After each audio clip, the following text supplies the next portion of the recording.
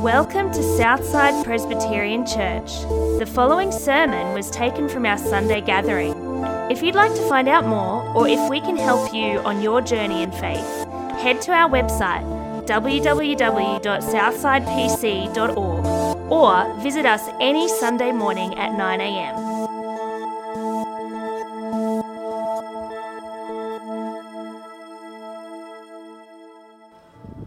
Good morning, everyone. Welcome to church this morning. If we haven't met, my name's Ben, and this is Ross. Morning, Ben. Hello, Ross. How are you this morning? Good, thank you. Good. Just making sure your mic was on for me. Yep. Think I'm on? You're on. So, just wanted to say, how good is it to gather this morning, particularly that song, and think about our future? There is a little bit going on in our world. This morning, I think we're all aware of that. Later on in the service, we'll be praying for both the floods and what's going on in Ukraine and Russia. But let's begin by talking about what's going on in our church. This is the time we talk about that. So first and foremost, if you got a service sheet on your way in, I want to point you to that. There is a little bit on the back of that to point you to. And we've got something that you might see around church this morning. The orange posters around our Hospitality Month. I'm excited about Hospitality Month. In fact, favourite month of the year. I know it's the first time. Well, we did a little bit last year. This year we've stepped it up. I love hospitality because I love getting together with other people. I love the idea of getting together with people around food. So Yeah. it's tick, tick. Well, March is your birthday as well. Yeah, so I'll have to book that in. So it's Birthday half party. birthday month, half hospitality month. Yeah, so I'll go to everybody's places. Yeah. So, If yeah, you have birthday Ross, boy. you've got to bring him a present. That's... Anyway, so what we want to point out is not It's just... really awkward in relation to the sermon I'm about to preach Yeah, too, by the way. good, You'll get it good, later. Good. Yeah. So what we want to point out, though, so there's a QR code on the back of your service sheet. If you're wondering what this month is all about, or if you want to have a meal somewhere, head to that QR code. So tell us about it. So we've got Hospitality Month. It's not just, hey, try and catch up with someone, but we're actually trying to facilitate that and trying to help you to organise. How do you meet people, particularly, what does hospitality mean, Ben? Yeah. In the Greek, it means... Yeah, you're asking me that. I'm pretty sure it means something like greeting a stranger. Loving the stranger. Loving the stranger, Yeah, yeah. all close. So the idea of hospitality is you're not just having your friends over that you already know, but you're meeting other people. Now that might be an actual stranger, or it might be someone that you've seen for the last 7 years at church, that you know their name and you know where they sit, but you don't actually know anything about them.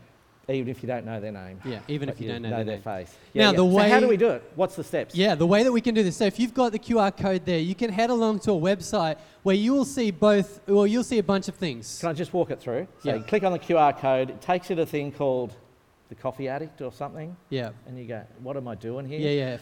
And Ignore the web page. It takes you to the right space. And it says 2 numbers on it, on the Yeah. top, because we want to count. How are we going with hospitality? What are the 2 numbers?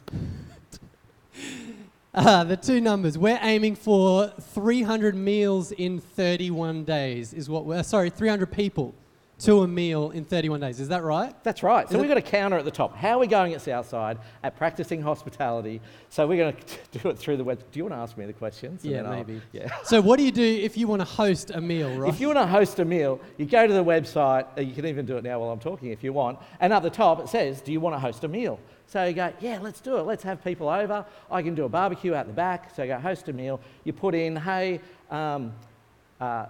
barbecue Sunday afternoon at our place, Yeah. the Wilsons. And actually, I'll give you a real example. Barbecue lunch at a park after church. Yeah. Not next Sunday, the Sunday after. Yeah. So I want to organise that. So I go, and then you've got to ask how many people can come. I'm going to say, how many people do I want to see at the park? Because it's a BYO lunch, I don't have to cater for it. So I'm going to go 100. All you guys coming Yeah. to my But it's BYO. lunch at the park in a couple of weeks. Yeah, so you put that information in and it goes up on the website. So then the next person comes along and says, hey, look, I'd like to hang out with somebody. It's Sunday, let's go for the family. I go, oh yeah, there's a whole bunch of options here. I can go to somebody's house that's having a barbecue and a swim in the pool. I can hang out at the park. Yeah. That'll be so much more fun. Let's go to Ross's instead of all the others. Yeah. So then there's even a spot to tick. There's 100 spots. I've got a family of 100. 12. Good. It's 100. So you can just put in your details, say, I'm going. And that way we're not overbooking, we've got how many seats are going. So let me recap that. If you want to host, you go to the website and you put in your details and how many people you want to host. If you want to attend, go to the website. If you want to have lunch or dinner or whatever you've got going on at the park, you go to the website and you can attend that. And we'd love to say too that if you've even pre-organised something and you want to meet some people at church that you've always wanted to have over and you do that in March, head to the website, chuck your details in, because we want to reach 300 people across 31 days. It's actually an excuse to invite people. Yeah. To say, don't just wait for people to discover it, but actually say, I'm having a barbecue at my place, why don't you join up? Can you just do it through the app so I don't overbook myself and things like that? Yeah. The other thing I like about the web page is that it's enough information to tell you who's hosting and what suburb, but when you do sign up for it, the host will get an email from with your contact details, and they'll contact with you with, hey, can you bring this, or can you make sure you bring swimmers or umbrella. All of your details will be needed there. All your details, but it's not public, it Yeah. just goes to the host. Cool. And then you can work out what to do and bring. Awesome. So I think this is exciting. We want to outdo one another in this. We want to get to 331 days. I'm excited by that. I think we can do that.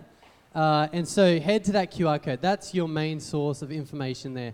So if you're wanting to hang out, whatever, go to that website and do that over March. And we're really excited to see how that goes in March. Okay, cool. So that's on the back of your service sheet. Now, a couple of other things we'd like to point out just quickly. So we started Alpha on Tuesday night. Alpha is an amazing place to come and go on the journey to discover Jesus.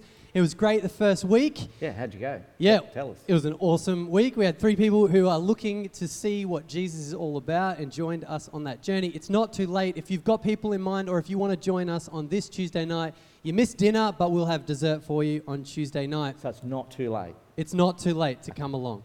The next one, Ross, we've got upstairs here. If you're not familiar with this, upstairs on our mezzanine floor, there is a bunch of... Can I just say we're releasing a big secret here? Yeah, if you didn't know this. If you didn't know, you might feel like you're on the outer. There's basically an arcade up there. Okay, there is Daytona and a pinball machine and a ping pong table, all that sort of stuff. We have enjoyed that place for a long time, but we do just want to say on a Sunday there are some boundaries. We just need to make it a bit more structured. Who's it for? What's the purpose of it? And Yeah. how do we not let it get out of control? Cool. So what do we need to do? So on Sundays, the upstairs area opens at 10:30. So not before 10:30. It opens at 10:30 for grade 6s and above. So if you're under grade 6, then you'll have to wait until you're in grade 6 for that area. So is what you're saying is primarily a youth hangout space. That's right. That's right. Even more reason to join our youth here at Southside or get to grade 6.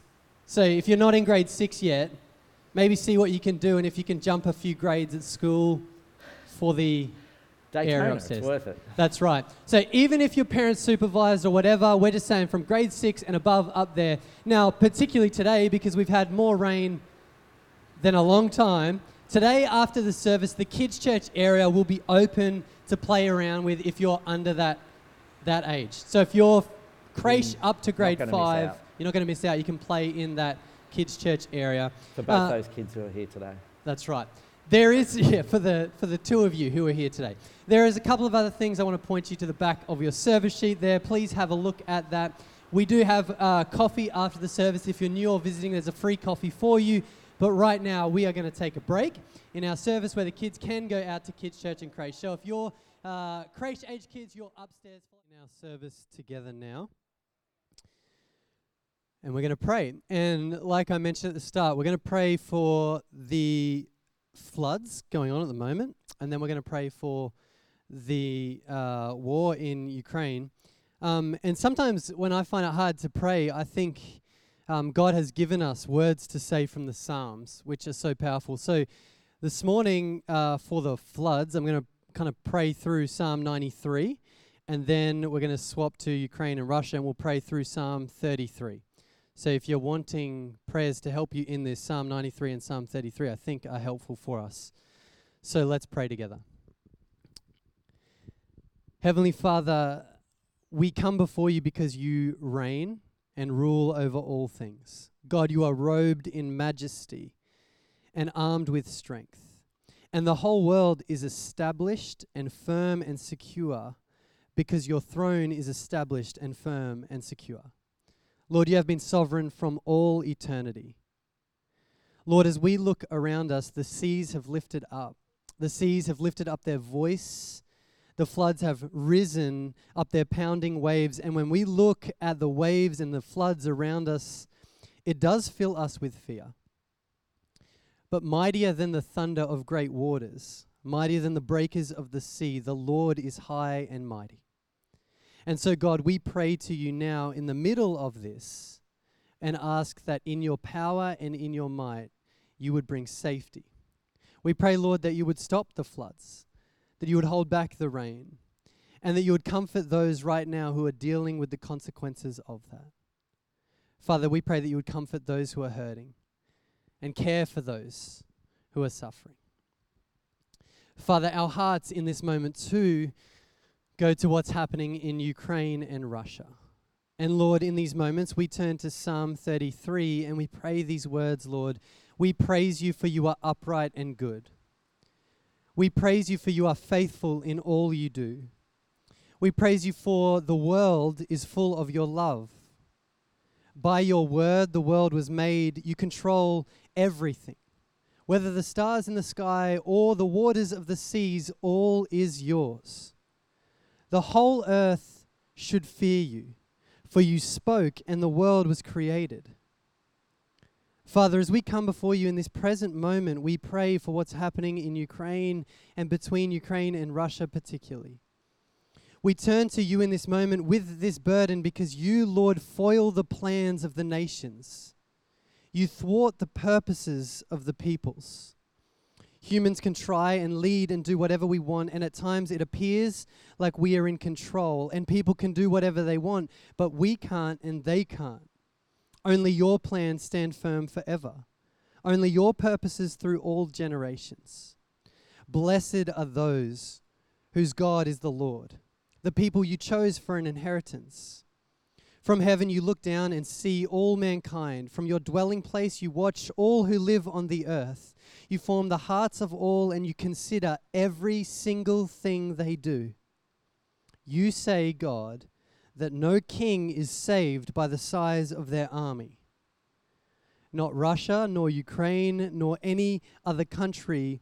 No king is saved by their army. No warrior escapes by their great strength. A horse was a vain hope for deliverance. But now it's not a horse, it's armies or air forces or bombs or weapons or cyber attacks or whatever it is. All of that is a vain hope. Despite their great strength, they cannot save. No, but the eyes of the Lord, the power and authority, the affection of the Lord, these things are on those who fear him. And those who hope is in your unfailing love, God. They will be delivered from death. They will be kept in all circumstances.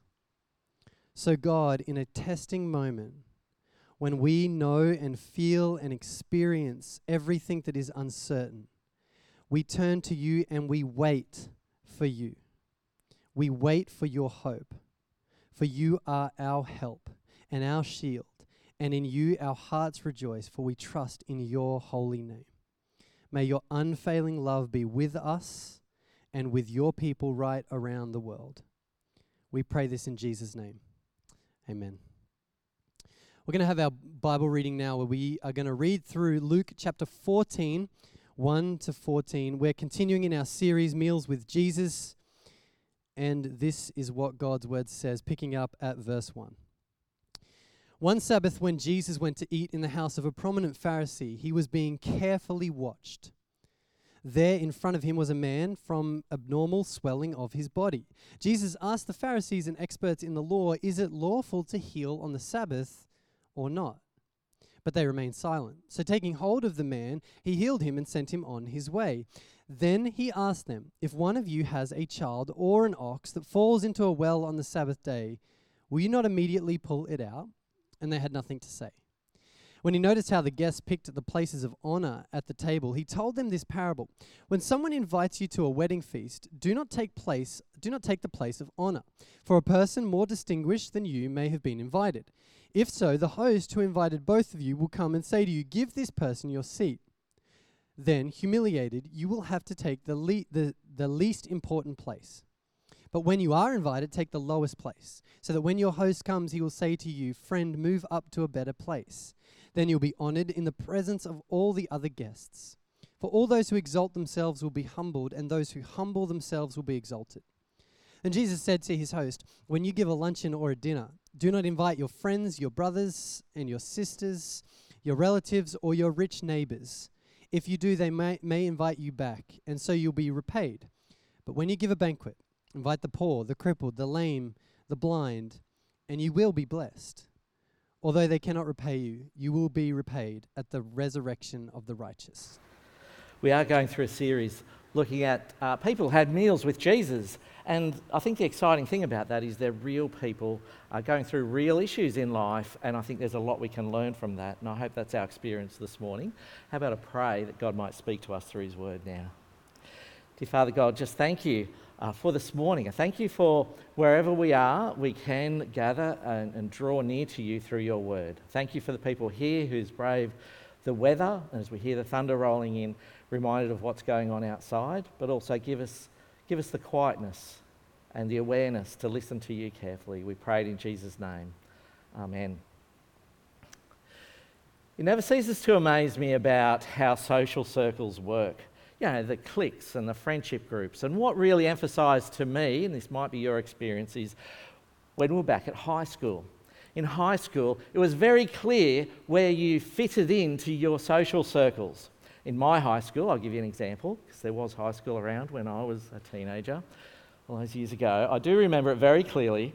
There was the nerds who used to spend their lunch break up in the library, and they were smart and they had to be respected in some sort of way, but did you want to hang out with them? There was the sporty guys. They used to hang around near the handball courts or spend their lunch breaks out at the cricket nets. You might have guessed what group I was in. Handball champion for 3 years running, I might add, by the way. And then there was what we called potheads, because this was back in the 80s in Lismore, which is not far from Nimbin, and there was actually a corner designated unofficially in our playground where kids could go and smoke, and it wasn't always just smokes, you might say. You had to fit into that crowd to sit with them, and then there were the cool kids area. You know, you had to wear the right clothes, say the right things, or be with the right people to be involved with the cool kids. You could not just walk into their area. You would get stared down, you would get intimidated, and you would get forced to leave. There was all these cliques. There's all these classes of people, in a sense. Now, you might associate with this song Echo Smith had. I wish that I could be like the cool kids, because all the cool kids, they seem to fit in. I wish that I could be like the cool kids, I can see under your masks. I know you're mouthing it. You know the words, you know the song, because it actually strikes a chord with us, because it's not just cool kids in high school, it's actually all through all ages. See, I went to my 20-year reunion a few years back, and the first hour or so, I was hanging out with people I hadn't seen for 20 years. It was great catching up. We're all adults now. We don't have to play these social games anymore. So it was awesome to be able to catch up and reconnect with each other. And then we sat down for a dinner. And then looking across at who's sitting with who at the dinner, it struck me. We're all sitting in our groups again. We're all sitting in the same classes of people. And it struck me that, wow, we even do this as adults.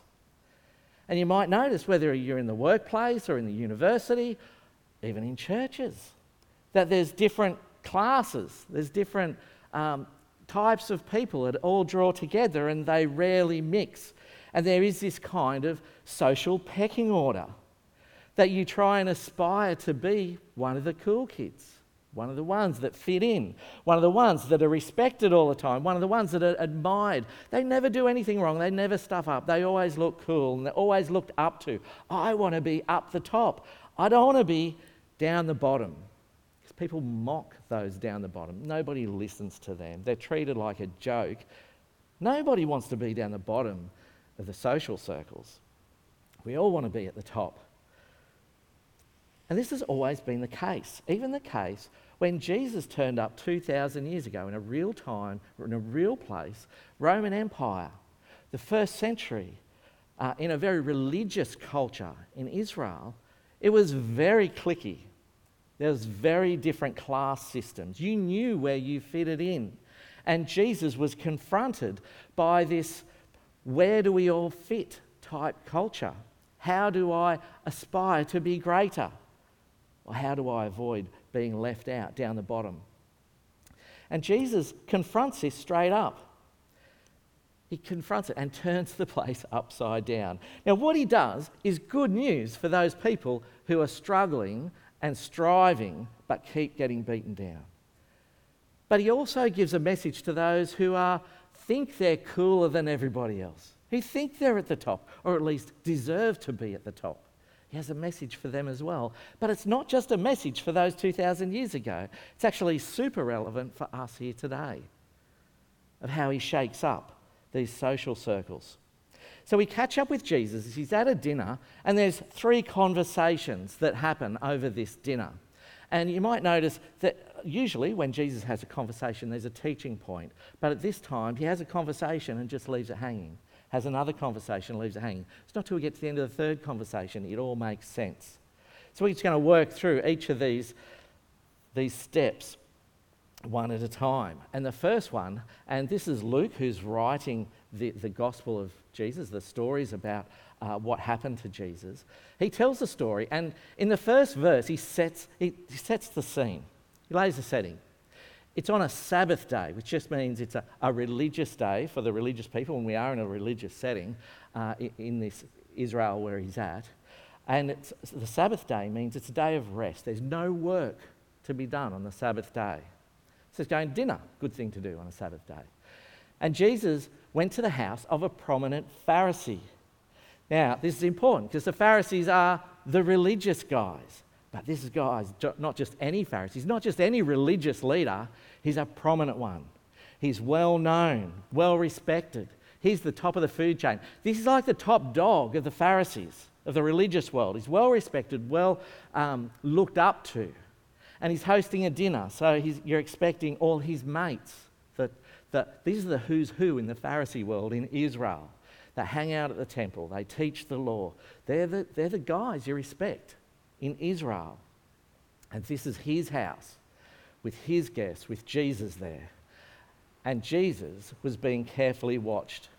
This is different to some of the stories we've heard in the past weeks where Jesus gets invited and Jesus comes to teach. And when he teaches, we've even heard people sit at his feet to teach. These guys are not sitting at Jesus' feet. They're not waiting for Jesus to teach them something.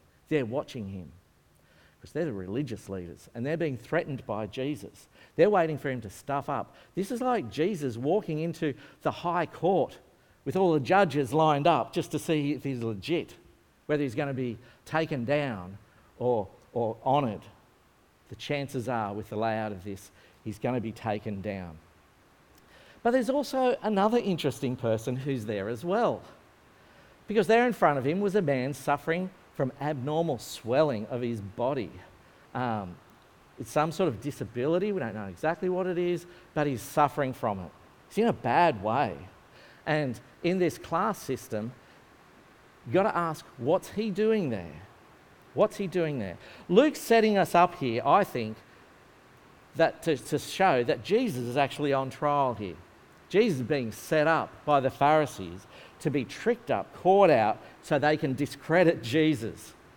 Because there's a few things that we've already known. Where it is, religious people. Not just any religious people. These guys are prominent religious people. When is it? The Sabbath. Don't work. You rest on the Sabbath. Who's there? The religious people like the judges and a guy with a disability.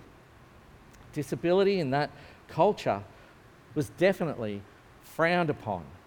It's like a Pharisee would never associate with someone with a disability. Certainly, we're thankful today's culture is very different from that, but in that culture, it puts you in a particular class system. So there's questions about why is this guy there? Who invited this guy? Definitely not the Pharisee. He wouldn't want to associate with someone like that. But why would they want to trap Jesus? This is where the social status comes in. The Pharisees, being a prominent Pharisee, top dog, top of the food chain when it comes to religious matters, well respected, people come to them asking them questions. Jesus comes along and he says, hey, I'm the Son of God. I'm the Son of God. Now, Jesus is an immediate threat to them. And you know, when you're in a circle and everybody knows their pecking order and a new person comes into the circle and there's a bit of jostling to go, where do they fit in the pecking order of the social structures? Jesus come along claiming top position, I'm the Son of God, and these guys feel threatened. If this guy is truly the Son of God, we lose face, we lose our position. We're not top of the temple anymore. We get downgraded. So if we can discredit him, put him in his place, we save face. We save our identity. We save our pride. So they're setting Jesus up for a trap. You've got to remember, the Pharisees, this group later on in the gospel, will be the ones that have Jesus arrested and put on trial and killed. They really don't like Jesus. But this situation we've kind of seen before as well. If you've been familiar with the Gospels, Jesus has healed people. This is not a question, can Jesus heal someone? It's not even a question about healing on the Sabbath, really, because we've already seen Jesus has already healed people on the Sabbath. The difference is the crowd. Who's he with? He's sitting in the high court. The judges are lined up. Are you really going to do this in front of us? We know you can heal a guy, but will you do it on the Sabbath? When we know healing somebody is helping somebody is work, and work you don't do on the Sabbath. According to their rules, that's a wrong thing to do. So Jesus asks them the question. You think it would be easy for Jesus just to heal him, move on. But Jesus turns the question around onto them. So he asks them, is it lawful to heal on the Sabbath or not? So he puts the question onto them. Here's this guy that's suffering. Here's the religious leaders. Jesus asked them, what do you think I should do? Now this has put them on the spot. It's actually swung everything around of who's on trial. Because if they say, no, you shouldn't heal because the law says that's work and you shouldn't be doing work on a Sabbath, so in a religious world that is wrong and we're just going to discredit you. But here's this guy who's suffering with a disability. They all know Jesus can heal this guy if he wants to. So if they said, no, don't heal him, that's pretty cold-hearted, isn't it? Doesn't show much compassion at all, any compassion about that. And that's going to make them look bad. These cool kids of the religious world, they don't want to look bad. So they don't want to say, no, don't heal him. But if they say, yeah, it is the right thing to do, heal him. Well, that actually goes against everything they stand for. They're the rules guys. Religion means do this, don't do that, don't do that. So if they say, oh yeah, on this occasion, let's bend the rules. Rules are there to be broken. It's like, no, these are the top guys that slap you down. Go, no, you can't say that. That would make them look bad if there's no rules or if the rules are rubbery. That would make them look bad. So they can't say no either. So what are they going to do? They can't say yes. They can't say no. Plan B, silence. Let's not say anything. And there was silence. They didn't know how to answer. They couldn't answer because either way, it was going to make them look bad. And if you're one of the cool kids at the top, that's the worst thing you ever want. It's the biggest fear, is to look bad. They're not going to do it. And Jesus, I like the way it says, so Jesus just takes hold of the man, heals him, and sends him on his way. Healing him is not the question. Everybody knows Jesus could heal him. Jesus just, thanks, mate, you're healed. You can go now. Thanks very much. But Jesus then digs a bit deeper and asks them more questions. He says, puts up a scenario. If one of you has a child, you love your children, or if you don't have a children, an ox or your favourite pet, something valuable to you, precious to you, and it falls into a well on the Sabbath day, will you not immediately pull it out? Won't you save it? Now, if you're a parent and you've got children, especially young children, the thought of seeing them drowning in a well, you're there. You'll do anything to save your kids. You love your kids.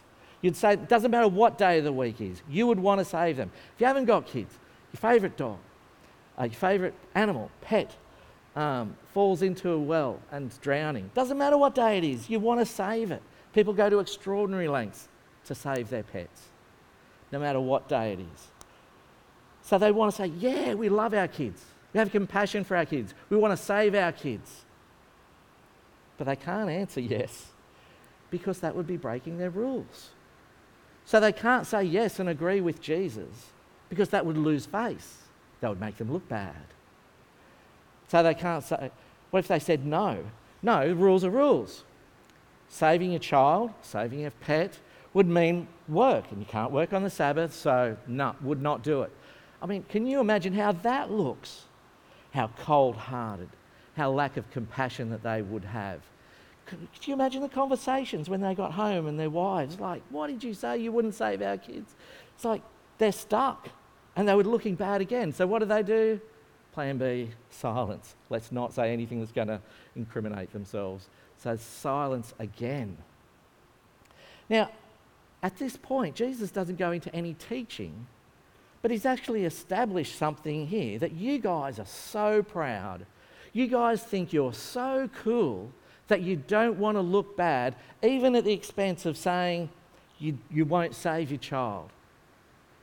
Being cool, looking good, is better than saying, I love my child enough to save them. Their pride is above even their own children. Jesus just leaves it at that. He doesn't go any further at that. In fact, he brings up a new topic. First he says, you're not as cool as you think. Now he goes on, you're not as cool as you look. Because then you notice how the guests are picked places of honour at the table. Now, in our discussions, in our staff room, it was a little bit revealing how much older I am to the other staff, because table sitting etiquette is a lost art, apparently. So I feel like I need to explain it to you, because we don't practice it that much. And a good example is a formal setting. In a formal setting, we have unwritten rules about seating. So you go to something like a wedding, particularly a formal wedding. If you had a wedding in a church like this, you get the bride and groom up the front, bridal party up the front. They're important. You want them up the front. Who sits in the front rows? It's the family, immediate family, are right up the front. Then it's further distant family. Then as you go further back in the middle, it's your friends, and then your further distant friends. And it's who sits up the back? It's usually the sticky beaks, people who have just gone, oh, so-and-so's getting married today, let's duck out, throw on some clothes and just turn up. It's very different. The people up the front are dressed up, they're ready for the occasion, they're the people of honour, that's what they're all about. People at the back, people as afterthought, throw on some half-decent clothes and turned up. But then you go to the wedding reception. And at the wedding reception, you have the head table. And the head table is the table of honour. You have the bride and groom. You have their closest friends in their bridal party. And then the next row of tables is usually the parents and the close family, usually the ones paying for the wedding. You get the best seats at the front. And then it's, as you go back, it's the closer relatives, closer friends. By the time you get to the back table, it's your old friend you met at high school and your drunk uncle, you don't want him to be seen, you hide him up the back. There's order. And like it or not, there is, you know where you fit in relationship to your friendship with the bride and groom. Now, what's really confusing is when you've gone to a wedding reception and there's no names on the tables. And you kind of walk in there. You know the head table is there. And you kind of got to work out where are you going to sit. So you go, well, I'm not family, I'm not close family. I shouldn't sit right at the front, and I'm not an old school friend. Surely I'm a better friend than that. I don't want to sit right at the back. Let's grab a table somewhere in the middle. But then the awkwardness when the daggers come out, you realise there's family members who think they should be up the front, and actually you're further up the front than them, so they're staring at you all night. Or you're at the back, and you go, hang on, I'm at the back, so I thought this is where I fit, but actually that, where do they fit? They're sitting right up. So you give them daggers. There's this, where do we fit? It gives great joy when you're walking to a wedding reception and your names are on the table because somebody else is telling you, don't stress about it, this is where we want you to fit. Until you realise you're at the back end of the table with the old school friends and drunk uncle, that you realise, hang on a minute, surely I deserve to be further up the front. There's all these questions. Where do you fit in? But this table setting establishes your friendship, your relationship, the places of honour. So when Jesus says, oh, I notice where you guys are all sitting, I know you must be important, you're less important, and you're lucky to be here. He's not saying that. He's actually saying, I notice how the guests pick the places of honour. Seems like they're all striving to be up near the host. Host sits at the top of the table. He's a prominent Pharisee. He's important. Don't you want to sit next to him to show that you're important too? Don't you want to hear his conversations? Because it's at that end of the table. That's where the power and the influence is. So they all seem to be jostling to be top of the table, to be the most prominent with the host. Jesus observes this. And he goes, look, you're just not as cool as you think you are. Let me tell you a story. And he goes on. And he lays the setting as the wedding. You go into a wedding banquet. There's no table settings. There's no names on it. You've got to work out where to sit. He says, wouldn't it be bad if you go, hey, I want to sit next to the groom. The groom's at the top table. So I'm good mates with the groom, so I want to sit right beside the groom at the top table. But how embarrassing would it be if the host, the groom, said, actually, mate, I know you're a friend, but actually, he's my best friend, so I want you to leave. Somebody else takes the seat you wanted, and you actually get put back with the old school friends and the drunk uncle. You get put back. How embarrassing would that be? For these religious cool kids, this is their greatest fear, being put down, embarrassed. This is like hell to them, to be embarrassed in front of everybody. And Jesus knows it, and they know it, and it's like, yeah, that would be bad. Yep, don't do that. But then Jesus says, wouldn't it be better? Why don't you sit at the back table? So when the host, or the groom, sees you sitting way back there, he says, no, you're my best friend. What are you doing sitting back there? Come and sit next to me. Come and sit at the top table. And then that person is moved on, but you're honoured. Everybody goes, oh, wow, that's good. He's good mates with the guy. It's affirmed. We can all see it. So Jesus is saying, you're better off sitting at the bottom end of the table and get moved to the top. That would be more honourable. Now, I'd imagine the guy sitting at the table goes, yeah, that would be a good thing to do. Yeah, we know it. Let's have a bit of a laugh thinking about the scenario. But the question is, who would ever do that? Who would ever choose to sit at the bottom of a table? Nobody wants to talk to those guys. Those guys are lucky to even get an invitation, let alone the who's who. Who would choose to take the lower position? What Jesus is suggesting is just laughable, really. It's ridiculous. It's a good story, good moral, but no, they can't see it happening. But then Jesus does have a little further stab when he wraps up this story, looks them in the eye and says, for all those who exalt themselves will be humbled. This is not the story anymore. This is Jesus actually telling them, you guys, for all you guys who exalt yourself, you will be humbled. And those who humble themselves will be exalted. Actually, I'm going to turn the table around, literally. Those at the bottom end of the table will now be honoured at the head. And you guys think you're at the top of the table, you're going to be at the end. It's kind of a threat that Jesus is telling them. And it's kind of like he's not going to be winning too many friends at this point. He's actually making them angry. He says, you cool kids, you're going down. You're going down. It's a great dinner party, isn't it? You've invited your mates, you've invited Jesus, he's put them off, he's offended them, and now he's going to have a go at the host. at the host. He says, look, mate, are you too cool for school? And what he means is, are you above everyone else? You know, too cool for school, you choose who you want to hang out with, who you don't want to hang out with. You actually consciously put people down to keep your status, to keep your pride, keep your face. Jesus says to the host, when you give a luncheon or a dinner, he's going to have a go at his guest list, with his guests listening. When you give a luncheon or a dinner, do not invite your friends, your brothers or sisters, your relatives, or your rich neighbours. If you do, they may invite you back, and so you will be repaid. And this is, again, pushing in onto this social etiquette. You know, particularly in the first century, it's not about you and your achievements, it's about who you know, make you how successful you are. If you've born into a wealthy family, if you're born into a business world, a family, if you're made progress if you know the who's who in the religious world, the Pharisees, it's who you know, and it's who you rub shoulders with, literally, at a dinner. You want to be there. You want to be seen. It's a very public thing in the first century to be seen with people, because that puts you in the right identity, puts you in the right place. That's why it was so shocking for people when people saw Jesus hanging out with the sinners, as in the tax collectors, the prostitutes and the thieves. It's like, Jesus, you shouldn't be hanging out with them. It looks bad for you. That's the setting of the first century. But actually, when you think about it, our setting's not that different. We like being seen with the right people, the who's who. Makes us look good. We don't want to be seen with the wrong people, but we like the right people. So it's not that different for us now.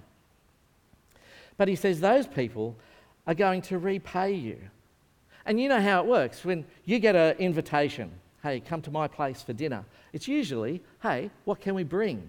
We've got to bring something. We've got to repay something. We've got to contribute something. We've got to show we're worthy. Oh, look, bring a drink, bring some nibblies. Or don't bring anything at all usually means, oh, bring some chocolates, bring a gift. You've got to bring something to return the favour. Or even if it's not bringing something, it's actually, I will return the favour. You've invited me to my place. You've invited me to your place. Now I should, hey, let's do this together again sometime at our place. Come, let us show you hospitality. Somebody takes you out for a 2-course meal. Oh, let's take you out, but you've got to lift it to a 3-course meal. It's like returning the favour. I've invited you, you invite me. This is how hospitality works. This is etiquette. But Jesus is saying, actually, forget all that. If you're just inviting people who are going to return the favour, you're doing the wrong thing. Actually, he says, but when you give a banquet, invite the poor, the crippled, the lame, the blind, and you'll be blessed. It's like the biggest difference here, they're not just the lower class, because you don't want to hang out with the lower class. They're the guys. They've got no money. They can't do anything. They can't see anything. They can't walk. It's like, for them, in first century, they're beggars. So what he's saying is, invite a beggar to your house. 2 things. It's going to make you look bad. If you're full of pride, if you're too cool for school, it's going to make you look bad, and they can't return the favour. What's a beggar? What's a guy living on the street going to bring for dinner? And are you going to risk eating it even if you did bring something? It's that sort of thing. Would you really do that? Makes you feel uncomfortable. And even for the beggar, or in this case, the outsider, the outcast, would they even accept the invitation? Because of that whole thing, what am I going to bring? They can't bring anything. They're not going to fit in. Who would pay for having these people at your meal? It's going to look bad. It's going to humiliate you. It's going to cost you. Who's going to pay for their seat? If they don't bring anything, if they don't return the favour, why would I ever do that? What's in it for me? Who's going to pay for their seat? Who's going to pick up their tab? And this is what Jesus draws into in his very last statement. He says, although they can't repay you, you will be repaid at the resurrection of the righteous. What he's talking about, God's going to pick up the tab. God is the God of hospitality. God is going to repay. They can't. But when the time comes, when Jesus returns and we're all raised from the dead and taken to heaven, heaven is described as a great banquet. And God is the host. And we can sit with God at his table. That's the great banquet. That's going to be worth it. People you invite, the beggars, won't be able to, but God himself will. And now things are starting to come together. They're starting to come together. Jesus has all along been describing and contrasting the God of hospitality versus this group of guys who think they're too good, think they're better than everybody else. See, what Jesus has done, he's outlined this whole dinner teaching them God is so different to their attitude because they're all concerned about their status around the religious leaders. They're more important than anyone else. And even their status about being more important than everyone else is even at the cost of even saving their kids, was the point Jesus was making. They care about their status. Their appearance, having the seats of honour, is more important to them because it shows them how worthy they are and they'll fight for it. They use hospitality. They use their guest lists to climb the ladder, to show their status, to show they've got friends in high places, that I deserve to be looking down on everybody else because I am one of the top dogs of the religious world. The scary thing is when we look at them and go, how bad is that? How crass is that? Is actually to go, there's a lot of that we see deep down in our own hearts. We might not do exactly the same things as them, how they play out, but we do desire it. We want to be with the right crowds. We want to be looking good. We don't want to be with the people that no one talks to and nobody wants to hang out with. We actually make choices like that as well because we have that same bit of pride. But Jesus going, how's the God of hospitality? He's so different to this. See, Jesus himself, Jesus, Son of God, leaves his high status behind. He's worthy to have the high status, the creator of the universe, the God over everything. He entered the world as a child in humility to some peasant poor parents. But he did it. He got to the bottom of the table, you might say, to save the children of God. He wasn't beyond. They were too busy keeping their seats at the top of the table to save their children. Jesus says, no, I'm going to the bottom of the table. I'm going to be humble. I'm not going to hang on to my pride and my position, but I'm going to save my children by doing that. He's going to pay the price for the outsiders on his table. See, Jesus lowers himself, and in doing so, in real terms, he takes on humiliation. This is the King of the universe, but yet not only born to parents, hangs out with the poor people, but he takes on the sin and the shame of sinners. All the wrong things I've done, all the bad things I'm embarrassed about, he takes on the sinners, the rejects of society, the outcasts. He takes that. Do you remember when he's on the cross, people were cursing him and spitting him because he was treated like a criminal? He took all that on for him, all our failures, that he took onto the cross to give up his seat. He had the seat of honour. He sits at the right hand of the Father. That is the best seat of honour. But he'd given his seat up to take the lowest seat with the peasants, with the sinners, so that we could have a position of honour. No one deserves to sit at God's table, but Jesus swaps the seats. Jesus becomes the outcast, but he does it for us, so we could sit there at the table. That's how Jesus is spinning the table around. That's why those who want high positions will get nothing, and those who come to the table humbly will get everything. The religious people will miss out. Ben and I talked about this a little bit earlier, but this word hospitality, it's the Greek word philoxenia. Philoxenia. It's two words joined together. Philo, meaning to love. Xenia, you might be familiar, xenophobic, means you're afraid of the stranger. Well, xena is the stranger bit. But philoxenia is to love the stranger, love the foreigner. And you can't say that word hospitality without realising you've got to actually love someone outside your circles. It's not exclusive into your circles. Hospitality at the core is loving others outside. And God's invitation through Jesus is to come to the banquet. He sent his son Jesus into our world to invite us, to bring us in, to love us, the outsider. Now that's good news. It's good news if you go, I'm never worthy enough, I'm not cool enough for God, I'm not righteous enough, I'll never be there. Jesus saying, I have a way, trust in me, trust in my death, and you have a seat at the table. But if we have the attitude to God, thanks for heaven, what can I bring?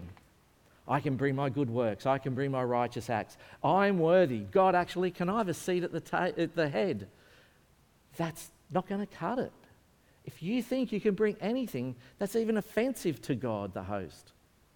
That's why Jesus got so angry at his disciples. His disciples asked Jesus, hey, can we sit at your left and right? And all the other disciples started fighting. Who's going to sit at the left and right of Jesus? They wanted the place of honor. And Jesus was like, you don't get it. You don't get it. Come in humility. So there's a spiritual lesson about this in our attitude to God, and God is the God of hospitality, that he loves to have outsiders come to his table. And because of our sin, we are the outsiders. We are the ones unworthy. Trust in Jesus, we get there. But there's also a very practical lesson, because you read this and Jesus does get very practical. Who do you invite to your meals? How do you practice hospitality? Because as we're trying to do in this hospitality month, but also the culture in our DNA at Southside, we want to be a church of hospitality. That means that we show love to the outsider, the stranger. And even as Ben talked about, it doesn't mean you have to host people that's everybody outside the church. Actually, even within our church, we don't know each other that well, apart from our inner circles. Hospitality, getting to know people, loving them, is a part of who we are as children of God, because that's who our Father is. So let me encourage you, the Hospitality Month, great excuse just to walk up to somebody and say, hey, why don't you come to my place? I'm having an event. For those people you don't know in church, maybe you can still invite people outside the church to be a part of that too. But make sure you expand your circles. Make sure you go beyond your comfort zone, because we're not about cliques. We're not about gathering people alike to us, but loving the outsider. That's a challenge. I've got to say that's a challenge. And I hope you take on that challenge as well. Let me pray. Dear Father God, just thank you that you are a God of love, a God that loves entertaining, and you have that picture of heaven for us, of a feast. Lord, thank you for the invitation. But Lord, I pray that you'd give us hearts that are humble enough to realise that we aren't worthy and we shouldn't expect seats of honour, but it's only through Jesus. That through trusting Jesus, that you will take us in. Trusting Jesus, we get the invitation. By trusting Jesus, we get the seat at your table. Lord, help us to trust Jesus, not be puffed up in our own pride or chasing or desiring to be one of the cool kids. But Lord, help us to be humble. But Lord, also help us to practice that in the way we talk to people within our church, within our work or at uni. Lord, help us to be that one who acts in love to strangers, that shows concern, that genuinely wants to build friendship. And Lord, use us to show people your love. We pray in Jesus' name. Amen.